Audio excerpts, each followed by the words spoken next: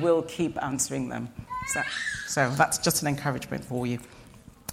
I want you to, we're on a series talking about keeping our eyes on Jesus. And if you look behind me, you'll see lots of different names of who Jesus is. That's a reminder for us. Only some of them. He's way more than that. But these are just some examples of who Jesus is. And today I want to talk to us about fixing our eyes on Jesus, the Savior. Jesus, the Savior. And honestly, I don't know how anybody can do justice to that in 25 minutes. And I am going to try and do this in 25 minutes, I promise. That's very unlike me, but I should try. So it's really, really impossible to do justice to that. And I just want to encourage us that as I will try, but let's just keep engaging as I do this, because God wants to do something in each one of us, including myself, as we go through this morning. So Jesus is our Savior, and one of the scriptures that we will remember, if you already know that scripture, but if you don't, I'll read it to us. It's in Matthew 1. When I was sharing that with somebody earlier this week, they were saying, ooh, that's a Christmas story. And I said, yes, it is about Christmas. And today's the 24th of June, so we're nearly equidistant between last Christmas. I know. And it's exciting, some people, but probably not everybody. But for those of you who want to have some Christmas chocolate, I can encourage you, I still have some from Christmas. So if you want to eat Christmas chocolate, you can come to my house. Okay, so, and I will share them with you, I promise. Okay, so here is Angel Gabriel speaking to Joseph. He said, Joseph, son of David, do not be afraid to take Mary home as your wife, because what is conceived in her is from the Holy Spirit. She will give birth to a son, and you will give him the name Jesus, because he will save his people from their sins. So Jesus is the name. The meaning of the name Jesus is Savior, Deliverer. And what the angel prophesied was that he will save his people from their sins. How will he do that? I want to kind of present to you what I think are the three different ways that Scripture shows us that Jesus did do that. The first is that Jesus took on human form. So that's what we heard today. His incarnation is one of the ways that he brought deliverance. If he stayed in heaven, we would still be in our sins. But because he chose to, the Bible said, empty himself of who he was as God. And when he emptied himself, he took on human form. And being found in that form, he humbled himself even more and went to the cross for us. He went to the cross for us. That act of incarnation, that act of taking on human form is what allows us today to say that we are Christians. If he never did that, we would still be in our sin. And I know sin is a really interesting concept for the modern generation. Most of us who are older kind of are happy enough to recognize that there is sin in the world. But the postmodern thing is very much kind of slightly unhappy with the notion of sin, unless we get sinned against. Because I'm sure even the modern generation recognize if they get sinned against, they recognize it. But they're very unhappy with the notion of sin because everything is relative, isn't it? The relativity is much more important than the notion of this is a sin and that's not a sin. But God doesn't play around and mess around with that, because actually sin separates us from God, because God is a holy God, and our sin stops us from being able to access his presence. And the second thing is that sin also separates us from one another. When we wrong one another, we know it. Something happens that blocks the flow of that fellowship. You don't have to be a church person to recognize that. If you're in the workplace with your friend and somebody says something that's really awful or nasty, you know that immediately that happens, there is some distance between you. The other thing that sin separates us from, it separates us from our real self, the person who God made us to be. When we sin, there's something about us not being quite fully ourselves. Even when we do it against someone else, we recognize that what we've done is just not right. and sin separates us from our real self, who God has made us to be. But Jesus took on human form. And as he took on human form, he demonstrated to us that it is possible to live life that pleases God, to live a life that is pleasing to God. He became our example of what it looks like to live incarnationally. And when Jesus did, I love how the Amplified puts John chapter 1, I can't remember whether it's verse 8, it says, and the Word took on human form and moved into the neighborhood. So we, each one of us who believe, who have received Jesus, are incarnate like Jesus is. We have moved into our neighborhood. And what Jesus did when he moved into the neighborhood was he didn't just live in one place.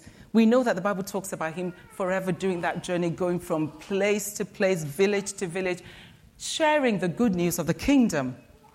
And it's the same for us. We get the opportunity as we go about our day-to-day lives to share the good news of Jesus in an incarnational way. When we relate with people, what do they need to know about God? What is the good news that they need to know? Because we now have Jesus in us. Jesus came to live in human form. We now have God living in us. It's like an awesome divine exchange of incarnational living. Do you get that? Does that excite you a little bit? That we now have God living in us and we get the chance to show and display him wherever he has caused us to live or to be. You might be going shopping. That's an opportunity for you to live incarnationally because Jesus did it wherever he went. He displayed God's kingdom. The second thing about how I think Jesus displayed or how he showed us he is Savior is by this outrageous act of love that he did on the cross. The Bible says, we all know that John chapter 3 verse 16, for God so loved the world. The emphasis on so. For God so loved the world that he gave his one and only Son, that anyone who believes in him will not perish, but would have everlasting life. So again, Jesus did what needed to be done for us to be reconciled with the Father. If he'd only come and lived incarnationally, that would have been amazing and such a good example for us to look at his life and the way he lived it. But that would never have reconciled us to the Father. His death on the cross, the fact that he chose that most painful, agonizing, shameful death, means that we no longer have to carry a burden of sin. I really want to emphasize that to all of us today. If there is any Christian, anybody who has made their peace with God, anybody who has received Jesus as Lord and Savior, you must receive the truth that your sins are forgiven. And I want to say it's not just your sins from the past. It's not just the sin that you might commit now. It's all the sins that you will ever commit. They have all been nailed with Jesus on the cross, and we are now free from those sins. Of course, sometimes the enemy will come and tell us that that is not the case. He will remind you of something that you did in 1997 that was really, really awful. But I want you, when that happens, to proclaim and declare that you have been forgiven. And when the enemy tries it on you, when he does that, just remind him of the cross. Just remind him that on that cross, somebody else took your punishment, took your guilt, and took your shame. One of the things I know that many postmodern people, millennials and all that group of people think about a lot is, I'm not quite sure I agree with sin, but they recognize what shame is. We all recognize what guilt is. And Jesus does not want any one of us to carry either a sense of guilt for something we did a long time ago. I was with someone yesterday that just lost a loved one. And in that conversation, they were obviously beating themselves up about something that had happened a long time ago. I'm talking about probably 18, 19 years ago. And they were like, oh, I did this. Then they said, but then this person had told me they'd forgiven me. But they hadn't received that forgiveness.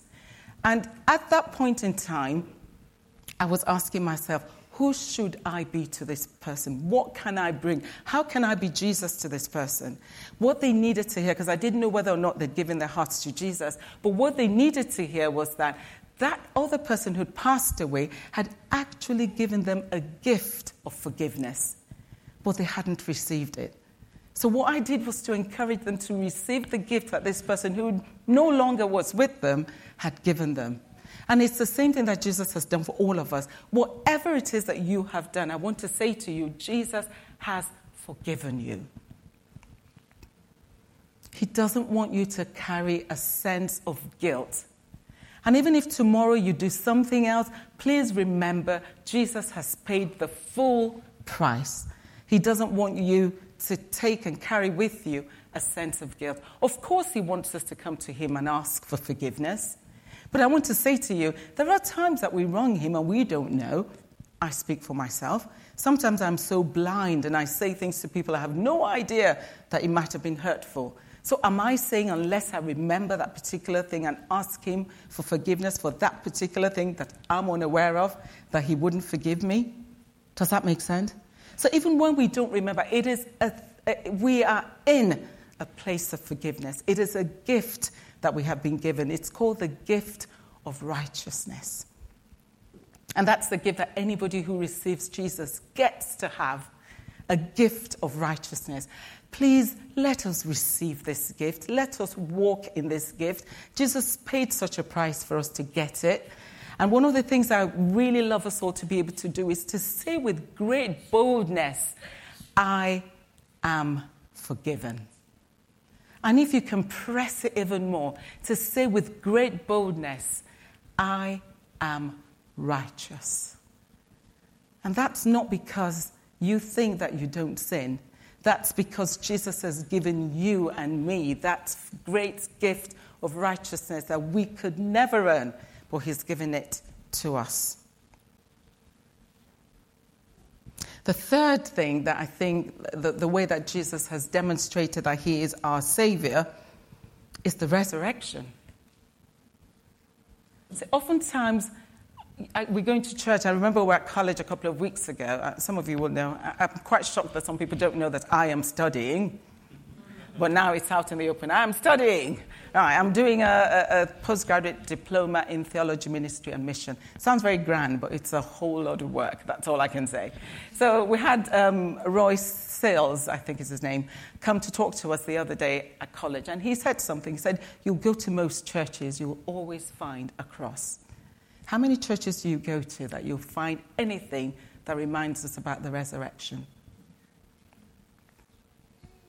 I have to say it is hard to do, and I'm really encouraging all the creative people among us to come up with how Christians can always remind ourselves of the resurrection. In fact, one of the things he said, where we do college at St. Thomas's Crooks, and there was a cross, and near the cross was a door. So imagine that cross was somewhere over here, and there was a door. So he said, you have the cross.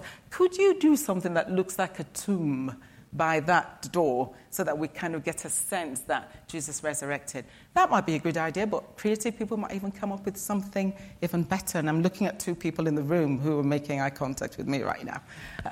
Andrew's not here. Okay, should have been the third person. Right, so here we go. So he wants us to remember that he is our Savior because God raised him from the dead.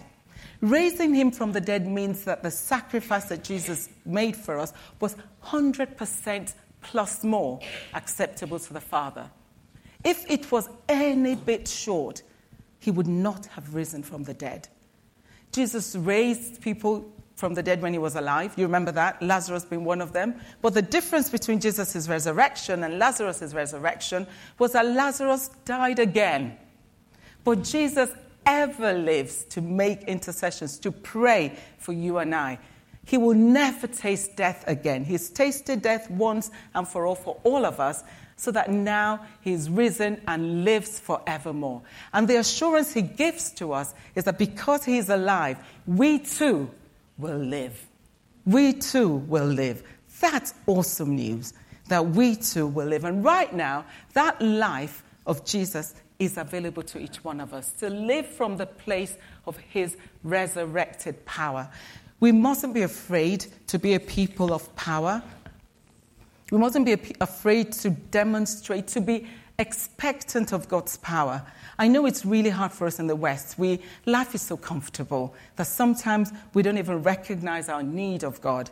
If you lived in a place where your next meal depended on God breaking through for you and providing for you, you will remember that there is power in the name of Jesus to provide. But because we have so many things easily given to us, it's really hard for us to recognize that. But having said that, there are areas in our lives right now that we need God to demonstrate his power. One of them is for people in our congregation here who are sick and are believing God for healing. That's an area in which we want God's power to be released. It's not the only area. There are many, many other areas where we want God's power to be released. So I've talked here about incarnation, about Jesus taking on human form. And I'm sorry, I cannot unpack these things as well as I want to, because I still have a few things I want to talk about now. I've talked about incarnation. I've talked about his crucifixion and how that frees us from sin and how we now live in freedom. And I really want to say, if you're here and there's any way in which you're bound to any sin, I want to proclaim freedom and liberty for you in the name of Jesus, especially addictions. Honestly, I want to say as a Christian, I know you think of that, Nika, that's such a small thing. I really was addicted to soap operas, two in particular, EastEnders and Neighbours. And honestly, I know I'm ashamed, but I've been delivered from shame. When I said, I am no longer ashamed. I was ashamed to say that. Right, those two. And I have to say, Jesus has fully delivered me from that, as members of my family will confirm. I don't care about them anymore. I could occasionally get to be aware that something is happening. It just doesn't bother me anymore. But there are obviously worse things to be addicted to. But there are people in this room maybe who are addicted to alcohol. And you know it. People perhaps don't know it, but you know it. There might be people who are addicted to pornography. People may not know it, but you know it. There are other people who are addicted to all sorts of things like lying, and you know it because you just exaggerate all the time. You can't help it. It just feels like it's gripped you. I want to say that there is freedom, there is liberty in Jesus, and that is one of the things I feel God wants me to proclaim here this morning. If there's anyone who needs deliverance from that kind of thing today, when we finish and we break bread and we're going to pray, come forward and let the ministry team pray with you. I believe that God will give you the freedom that you need. And Hebrews 12:4 talks about, it's a very, very strong word that I think the writer of the book of Hebrews has to say. And you know, Hebrews 12 is the passage that we're looking at that talks about fixing our eyes on Jesus.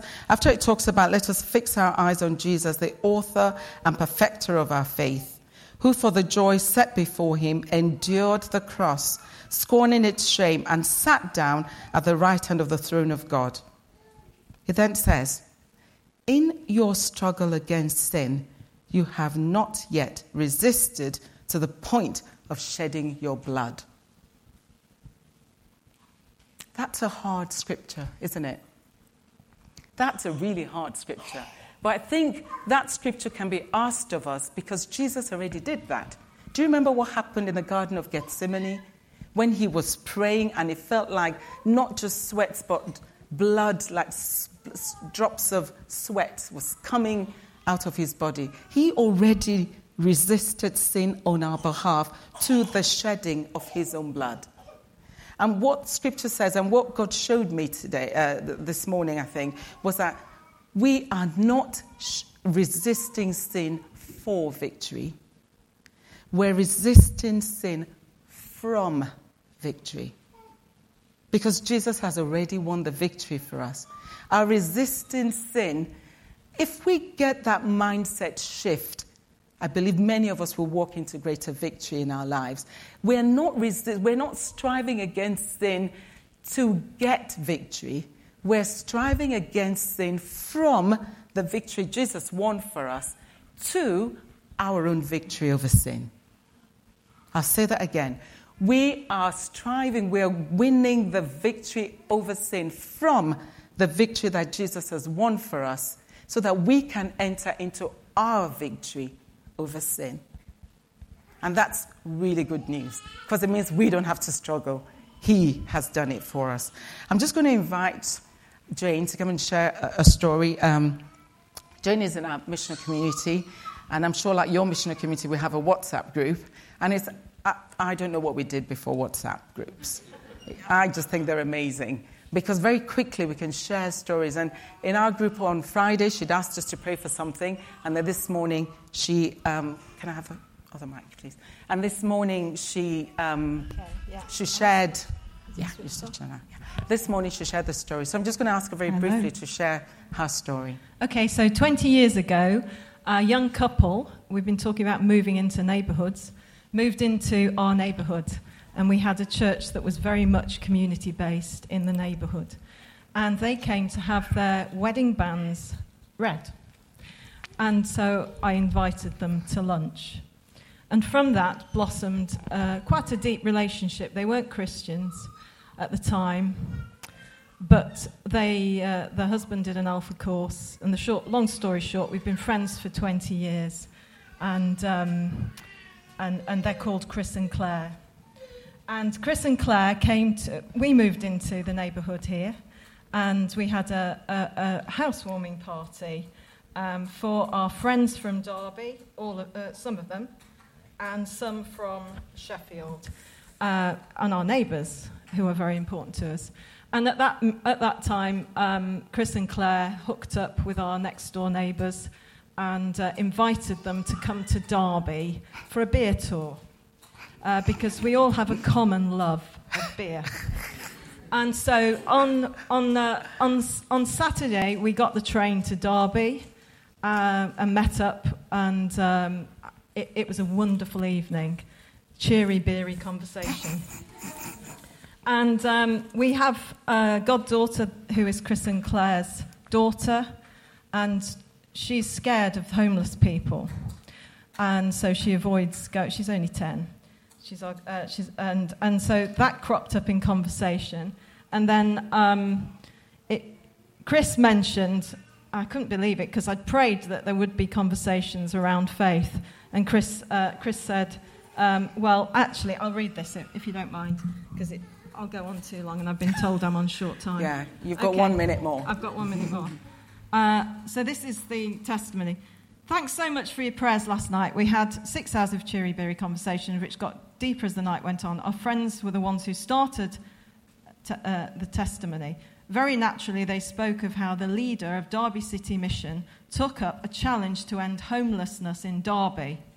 He saw a building for sale at 1.2 million and went to make an offer of the 12,000 he'd managed to raise, which was rejected, surprisingly. A businessman in London heard about this and agreed to underwrite the purchase and pay the mortgage for 5 years. They've just bought the building and are doing it up as a shelter. And from that, a night of our friends, next-door neighbours, were absolutely gobsmacked by that. And from then, they just kept asking questions about faith. We got into really deep conversations about bigger pictures, things that they'd seen that they didn't understand the working out of, etc.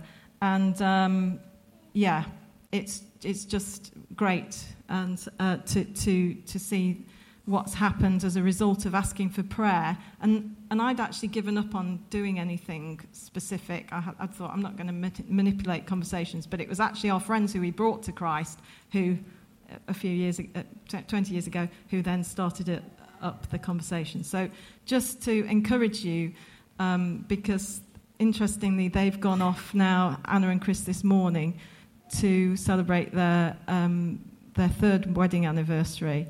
And we bless them as they go. And we're looking forward to more of these things because they enjoyed it so much that they're suggesting that we do it regularly, but with different people. So if anyone wants to go on a beer tour around Derby, and it's great fun, then do sign up here.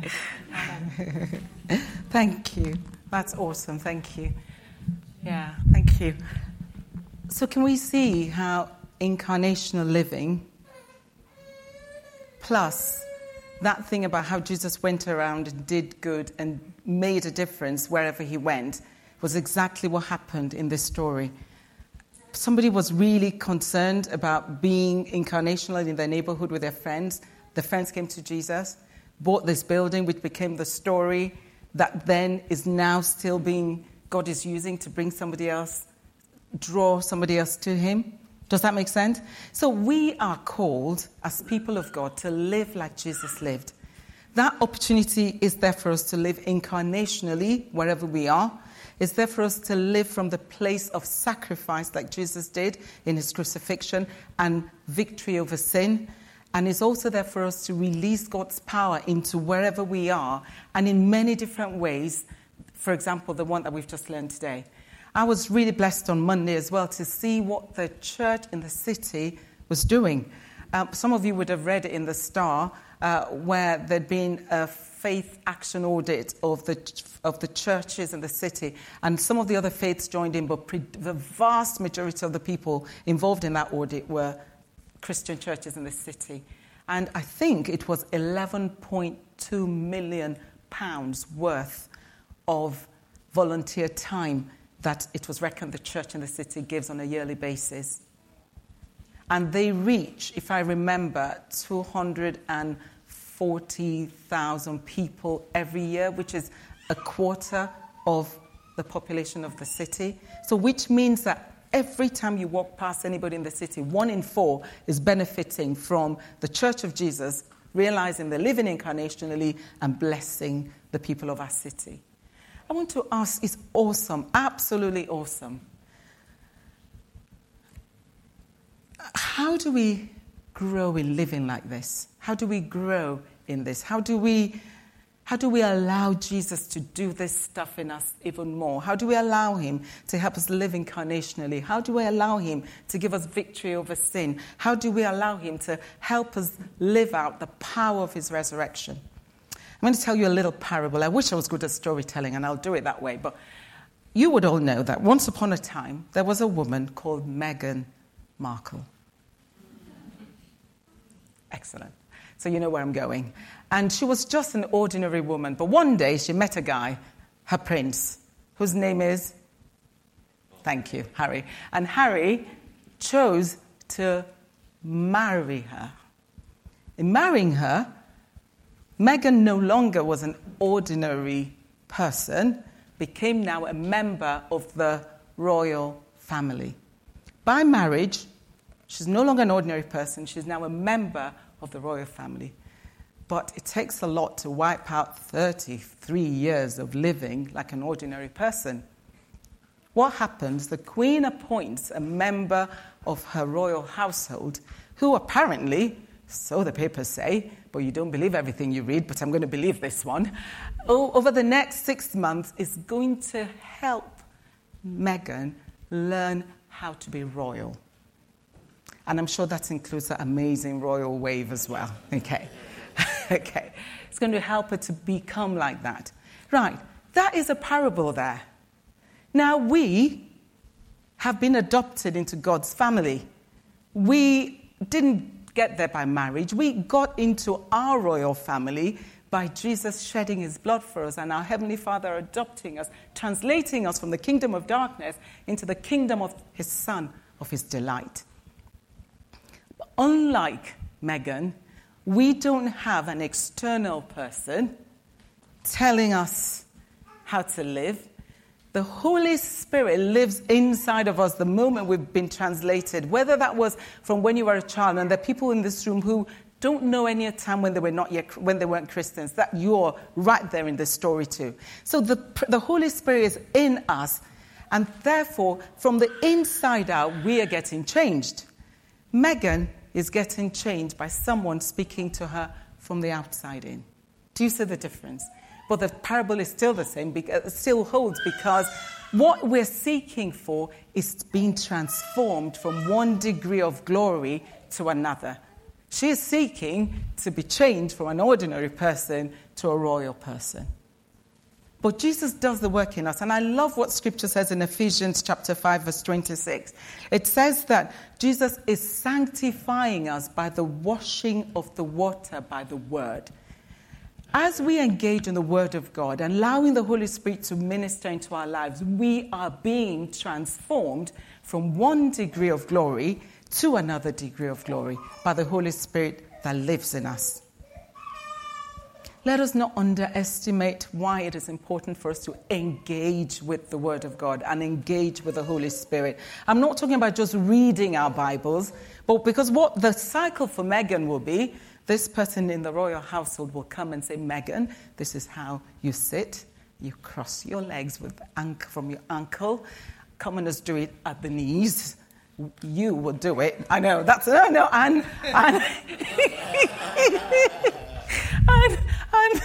and quickly. I thought you were going to do it. There we go. Anne is doing it at the ankles. You see, she will get told from the outside. That's the way to live.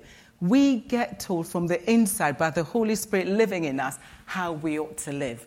And I want to encourage us that as we allow the Holy Spirit to continue to change and transform our lives, we will live out differently like God's people are meant to live out. So my challenge to us this morning is this. When you meet people, are you consciously asking the Holy Spirit, how do you want me to interact with this person? Is it incarnationally? Is it from the point of view of the crucifixion and the fact that sins are forgiven? Or is it from the point of view of the power of God being made manifest in their lives? We need to be asking the Holy Spirit that. How can I be good news to this person here and now? And the second question will be, for each one of us, I think that there is probably one of those three that we would naturally live from. We might naturally feel that we're incarnational people. It's just easy for us to be that way. Or we might think that actually for us, we recognize that the power of sin is broken. We want to bring that good news of the power of sin broken into people's lives and that they no longer have to carry guilt. Or for some of us, it might be actually we're people who love to see the demonstration of God's power. That's just our natural bent. I want to encourage those of us that first identify which is your dominant place from living out the gospel. There's nothing wrong with that. That's just what your revelation of Jesus as a Savior has been. I think I know mine. I think mine tends to be number 2. I tend to kind of recognize sin does not have a hold on my life. It's good news for me. I live from that place of goodness. It just doesn't occur to me that I'm not righteous anymore. Not because I'm a good person and I do everything right, but just because my mindset has been shifted. I no longer live under the dominion of thinking that I'm held in sin and its bondage. That's my natural bent. A second close one for me will be that resurrection thing. I love to display God's power. I love that, but I think that's kind of like number 2. So let's each find out what is our dominant one. The second question will be, what is your least? Where do you least operate from? Because I believe that God wants to say to us, He wants us to grow in that so that we can embody the fullness of God's love into our society, into the people that we meet. Shall we pray? Heavenly Father, we just want to thank you for the awesome news that Jesus is our Savior. We want to thank you that it is so rich and so all-encompassing, this salvation that He's wrought for us. And Lord, I want to confess that there are times that I know that I live my life not really recognizing the fullness of what you've done. And I know even if I thought I knew it, you'll keep on showing me more and more aspects of what that looks like. But I want to thank you for the spirit of revelation that you've poured out upon us today. And I want to ask for every one of us in this room today that we will not leave this place the same in the name of Jesus. That the power of your word will break through, bringing deliverance, bringing healing, bringing freedom from sin, bringing freedom from oppression, from guilt, from shame, that we be set free to be people who would live for you with great liberty and abandon. And Lord, where we need to see your power break through, we want to say yes and amen. May we see the fact that Jesus was raised from the dead for us, so that we know that in him we too were raised from the dead. And we no longer live in the lives that we used to live before. You've given us power to live like he does. And we ask, Lord, that we will, wherever we go, whoever we meet, we will constantly be Jesus to them, constantly live our lives to glorify you. Amen.